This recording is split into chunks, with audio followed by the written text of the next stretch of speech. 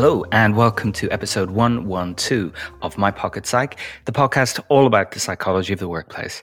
I'm Dr. Richard McKinnon, chartered psychologist and coach, and I am delighted to be joined by friend of the show and fellow psychologist, Gemma Lee Roberts.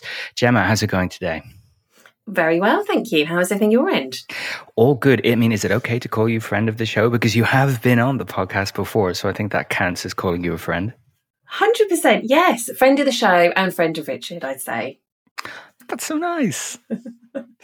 We've raised the bar on friendliness on the podcast, so all future guests, take note.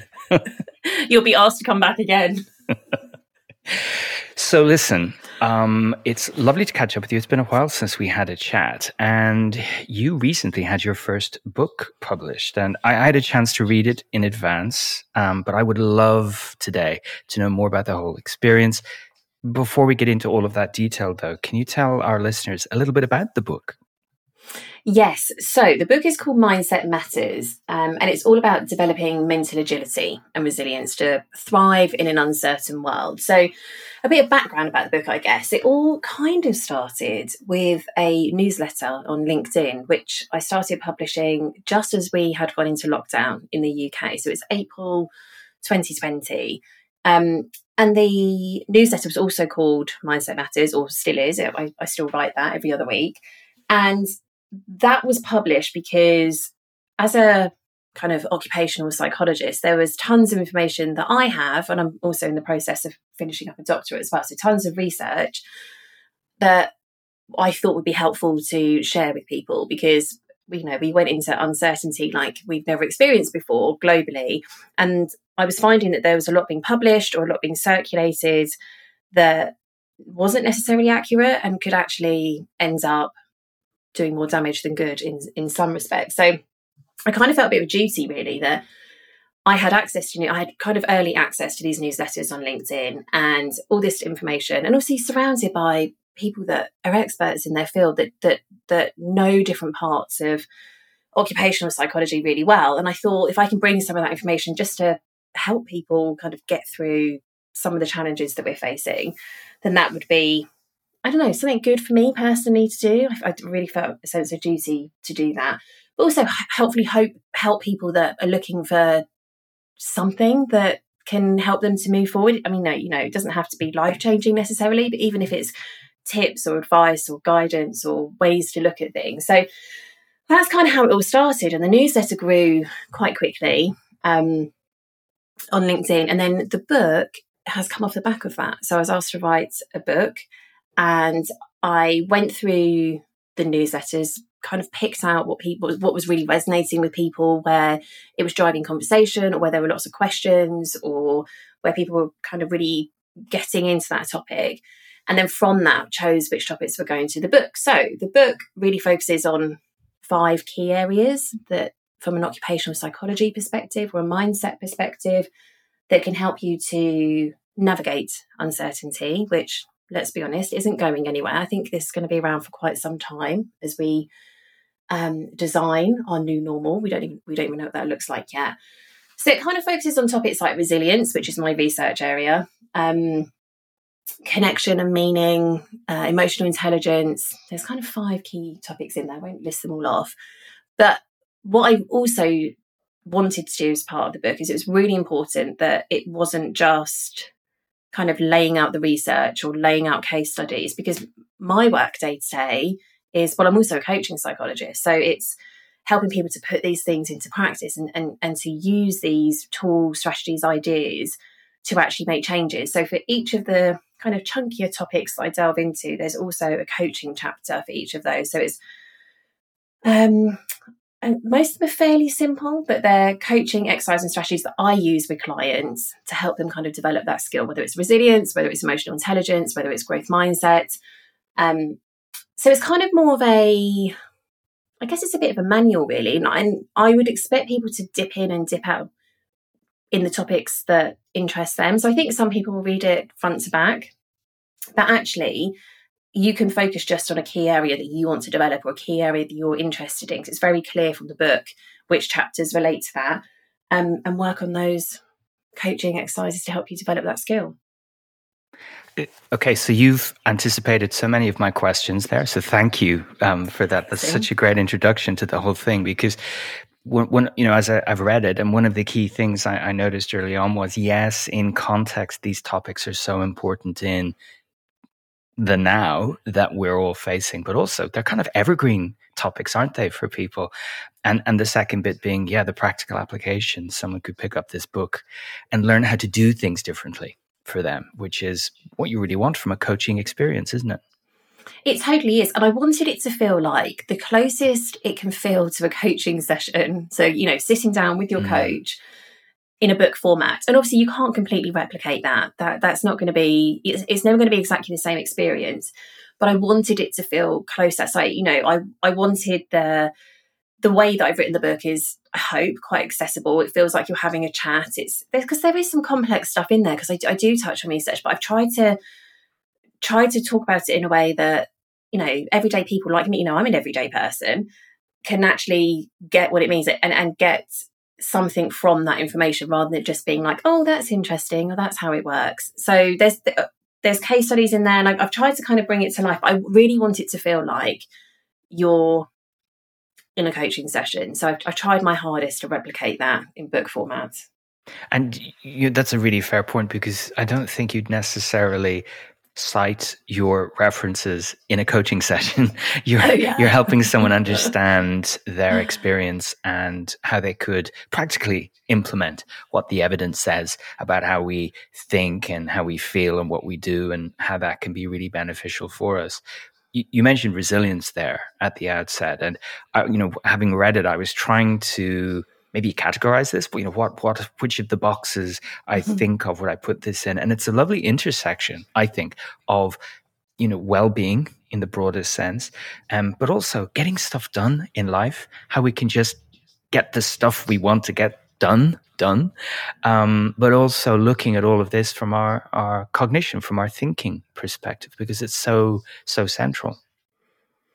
Yeah, I agree. And I think that's kind of, what I was hoping to get from the book as well, because of course, when it's written about thriving uncertainty, it is work related for sure. That's my background.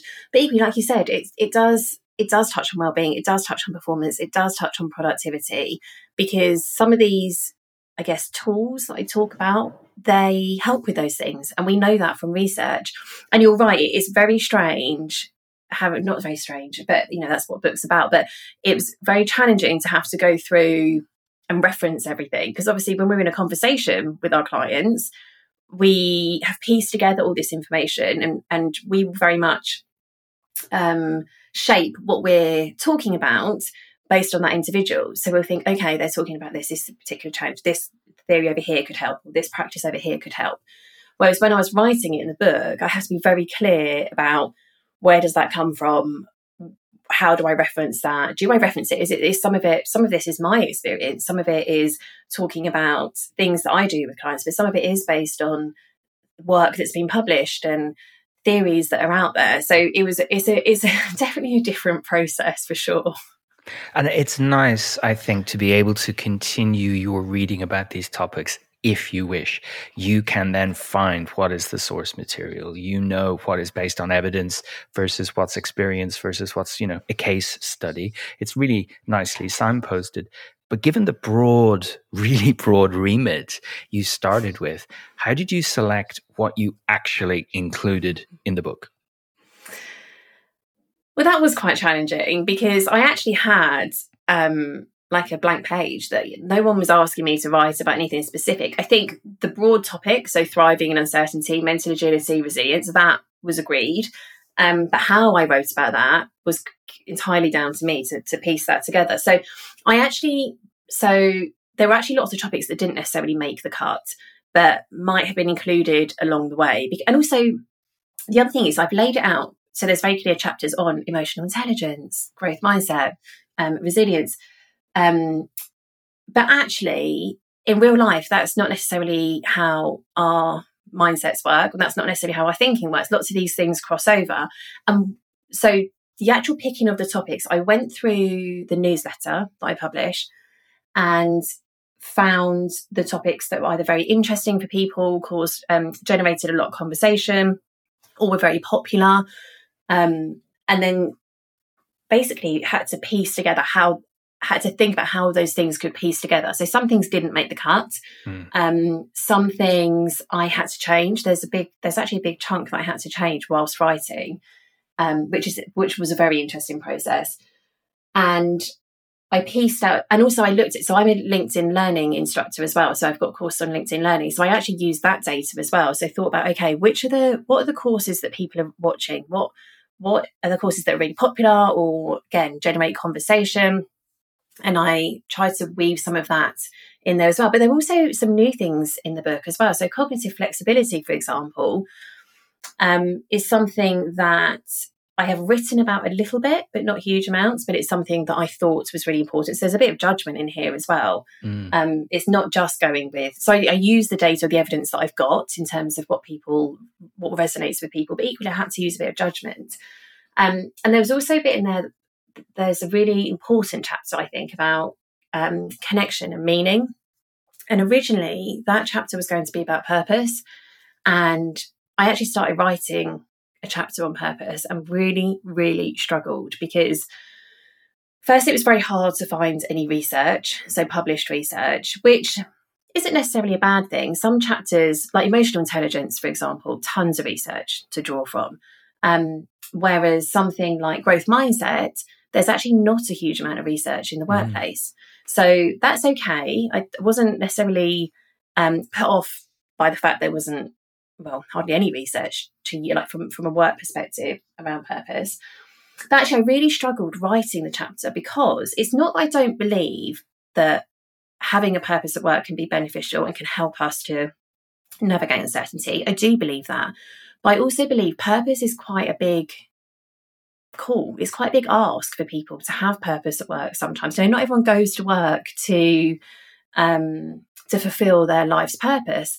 And also the idea of purpose is so huge. And it got me thinking about my purpose and thinking about, okay, am I living my purpose? Am I working it? Do I wake up with purpose every day?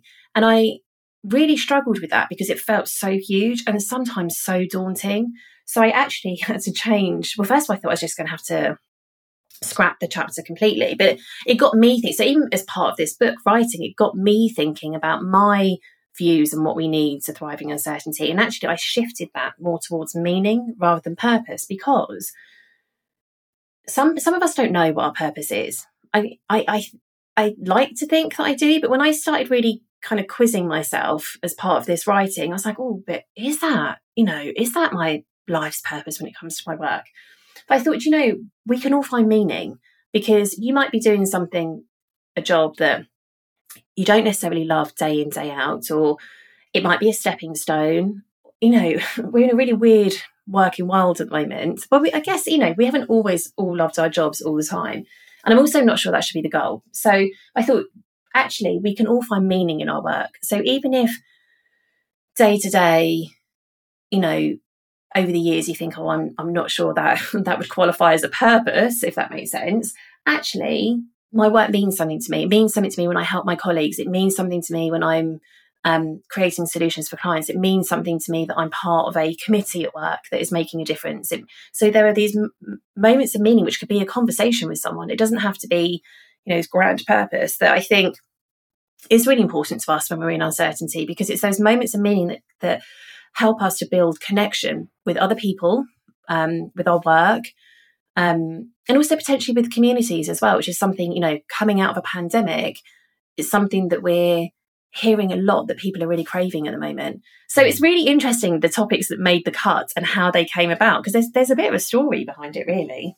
It's really interesting, that particular point, because I noticed, and I suppose one of my internal reflections on anything I read is, did this cause me to pause and reflect?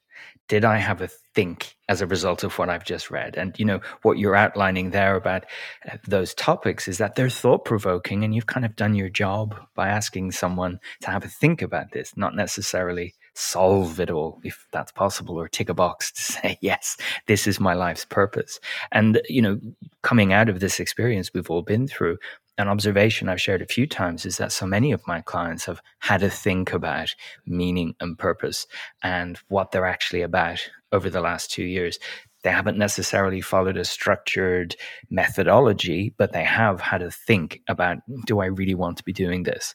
One of the few positives to come out of this whole experience. Yeah, I agree. And I think we've got to take some positive from it. And that is one of the things, challenging our thinking, challenging our perspective, you might fall back on exactly the same point. You might think, actually, no, this is what I want to be doing, or actually this does work for me. But the point is, exactly as you say, it's pausing for a moment and considering that and thinking about it. That's the important thing. And that's the thing with the book as well. It's not going to solve every problem you might have in the workplace. It's not going to solve every challenge. And it's also not going to cover every topic that could be relevant to thriving in uncertainty. But hopefully there are points in the book, and it'll be different for everyone, but there should be points where you pause and think, actually, I need to think about that. I'm not sure I have the answer for that. Or actually, that's got me thinking about things in a different way.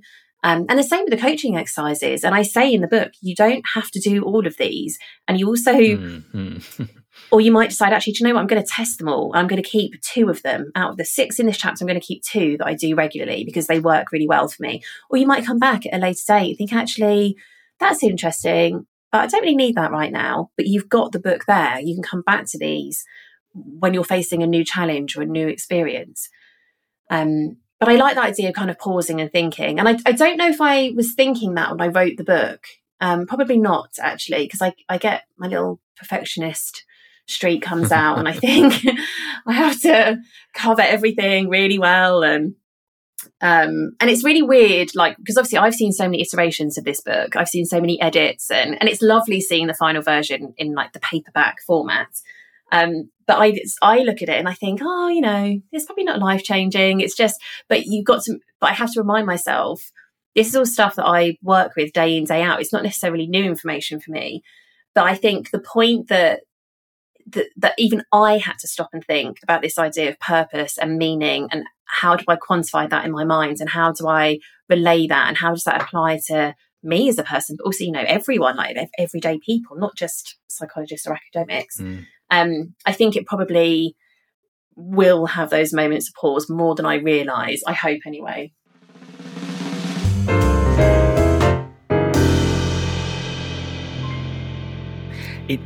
You mentioned the word uncertainty so many times so far, and I'll be really honest and hold up my hands that when I see uncertainty being held out as the prompt for, and this is why we're doing this, I do roll my eyes and I do get a bit judgy. But actually, the way that you look at uncertainty is what virtually everyone experienced, which is a lot of our assumptions have been shaken to the core. A lot of our structure around us no longer exists. And how can we deal with that? And even at a much more micro level, the uncertainty of how many days do I need to be in the office? The uncertainty of, might this happen again? The uncertainty of what's going to happen to my career. It's not gone away. It's always been with us. And I think you framed that really nicely, rather than, here's my product to deal with uncertainty, because there's no such thing really, is there? Oh, absolutely not. Absolutely not. And I think I have a real issue with anything that's kind of guru led. So I would hope that my book is the opposite of that.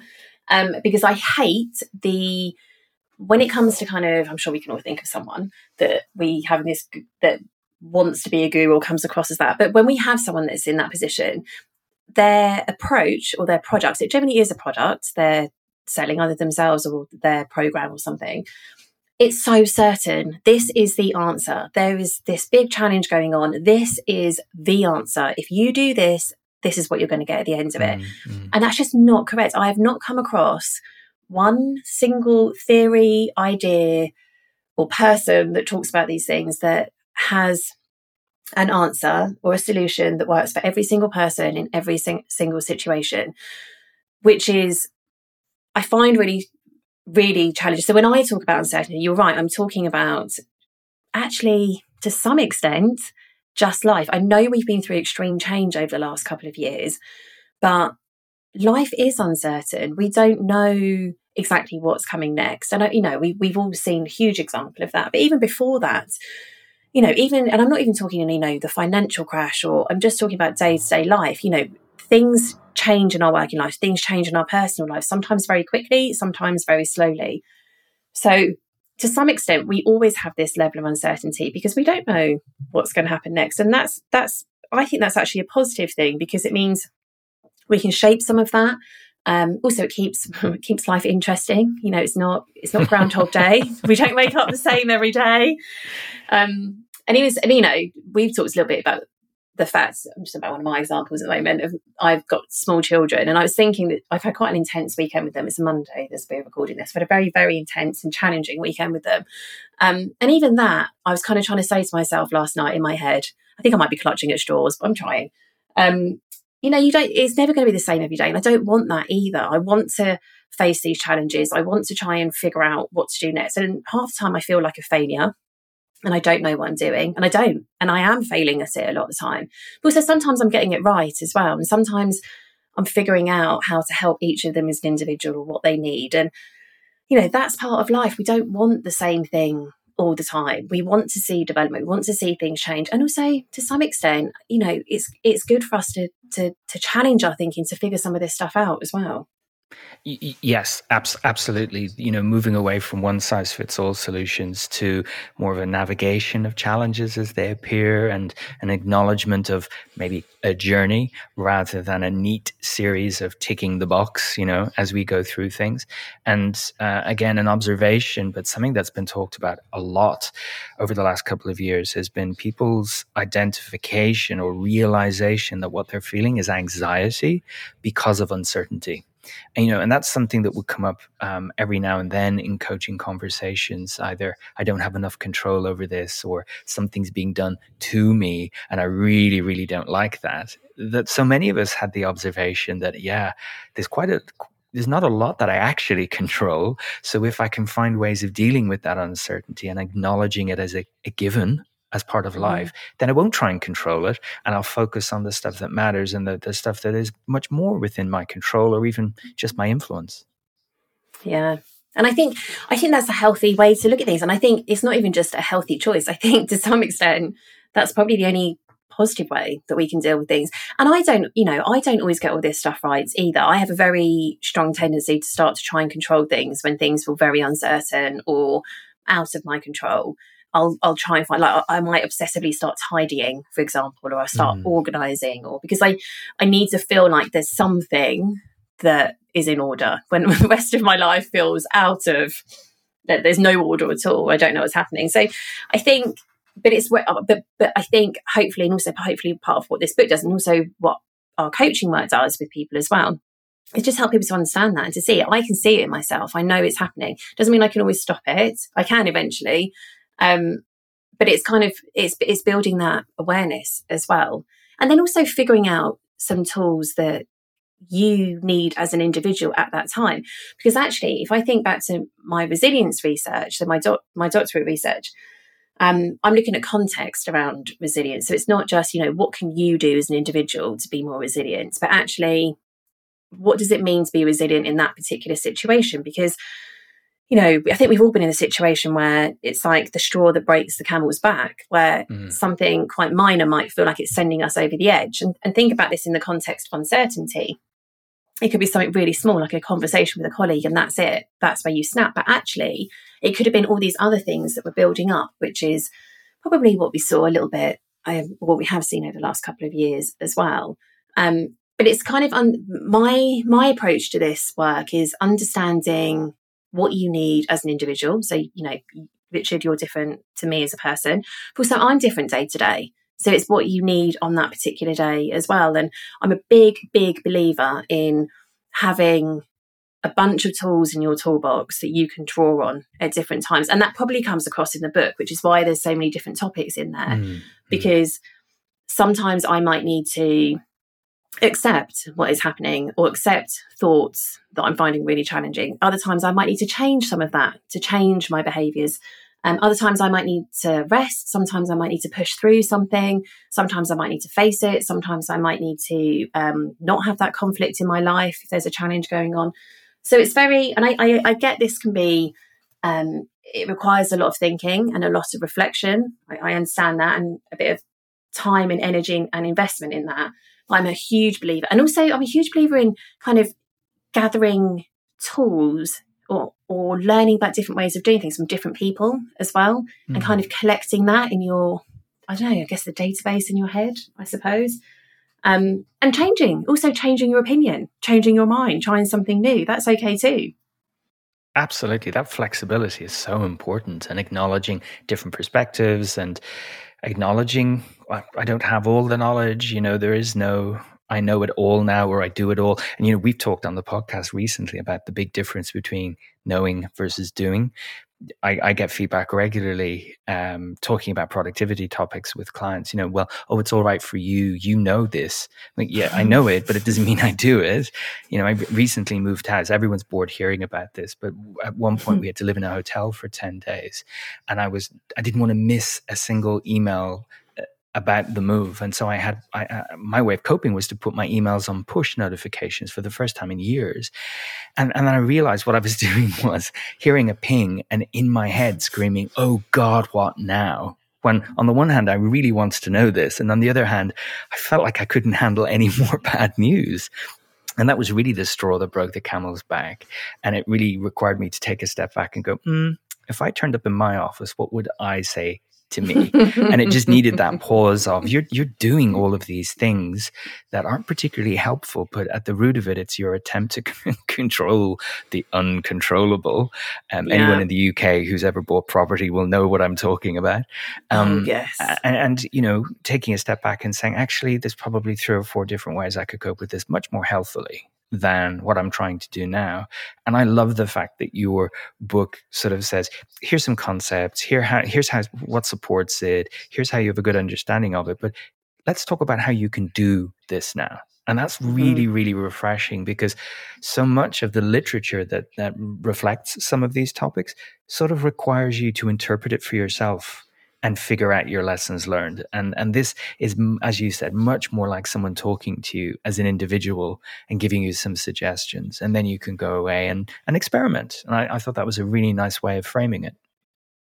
And I hope that works. Because I was thinking like what I would need if I was in this situation. And even writing some of these coaching exercises, they're things that I use all the time with clients.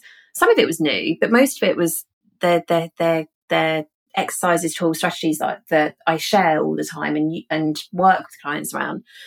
But it kind of got me thinking in writing the book, and actually maybe this isn't a great thing to say, which I know no one's listening to what I'm about to say. We can edit it out, don't worry. No, it's fine. But in the publishing world, I had a word count I had to hit for this book. So I actually asked if I could reduce the word count because, and it was a firm no, by the way, but don't worry, I got around it by doing these coaching exercises.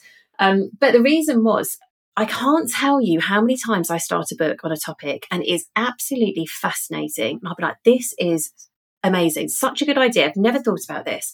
But I don't need 60,000 words on it. I could probably do with 20,000 words or 30,000 words. And I still think you could bring a lot of this stuff to life with case studies and explanations and examples. And it could still be really rich, but I don't think you necessarily...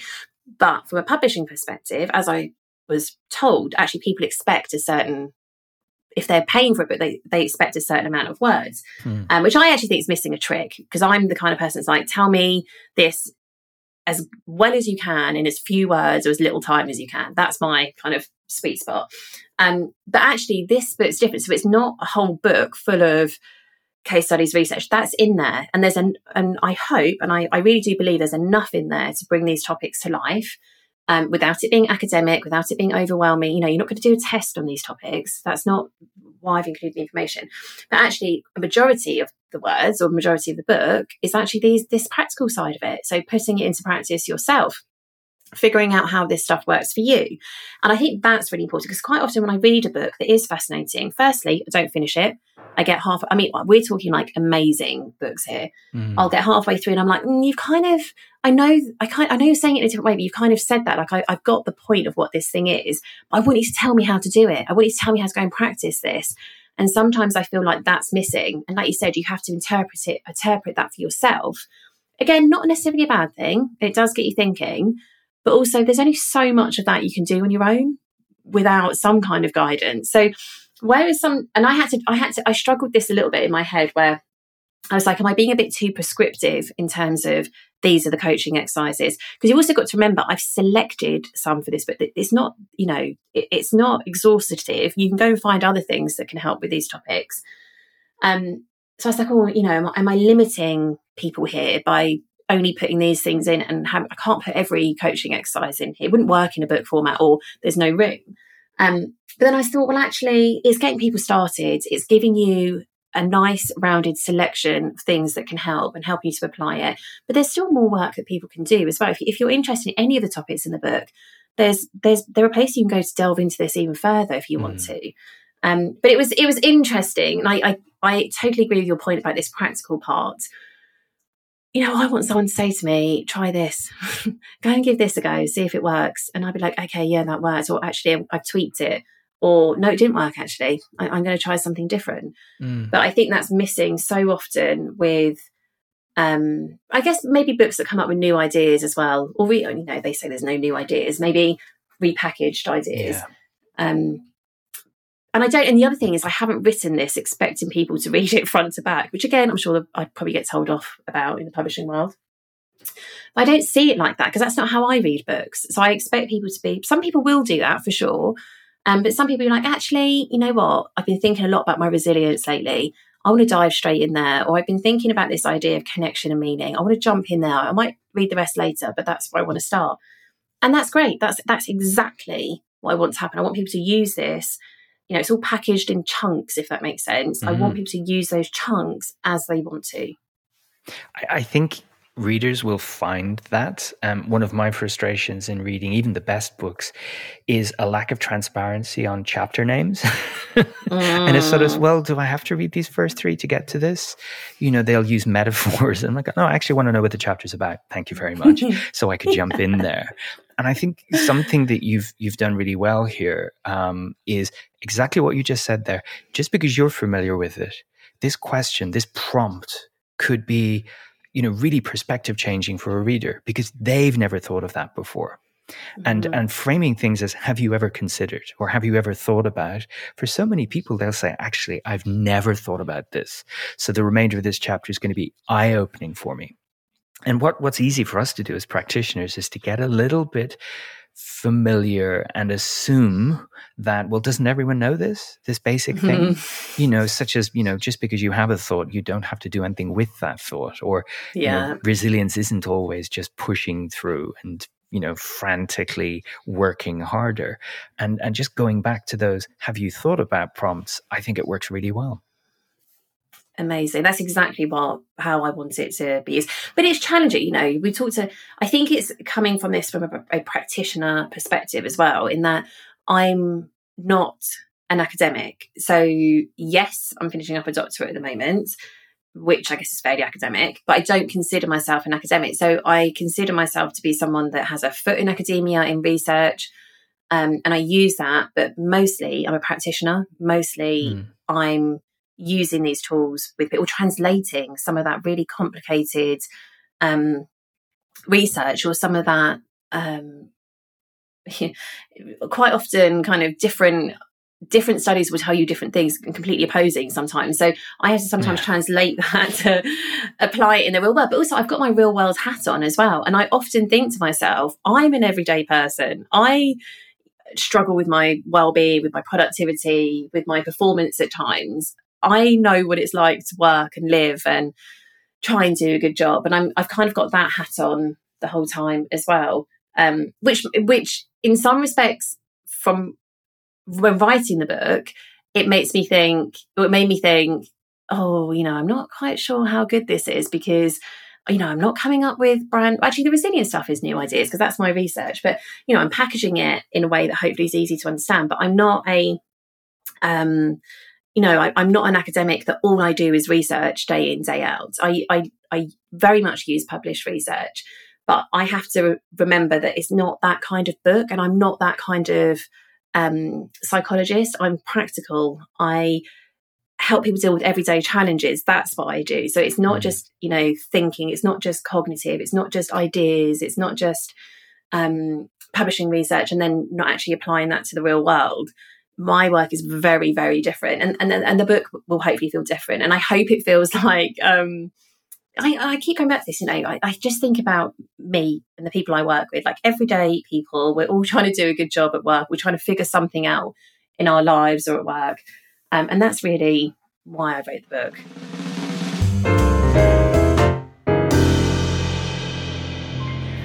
I've got one final question for you, and it's a bit of a doozy. Given I'm pulling all the pieces together now from what you alluded to, you were doing a doctorate, you still are, you were writing a book, and you've got 2 young girls. Yeah.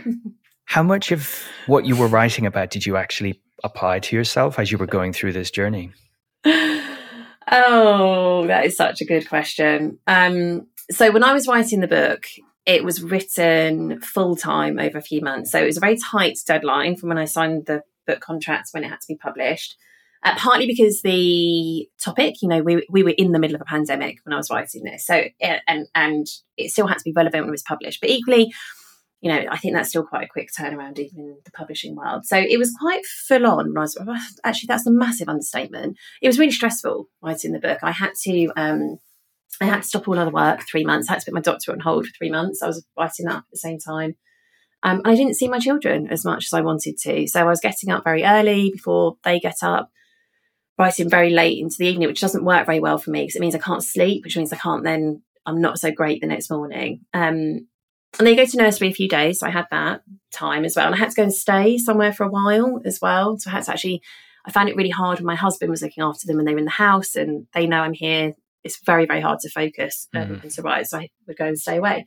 So in terms of kind of looking after myself whilst doing this, I would say I didn't look after myself very well at all.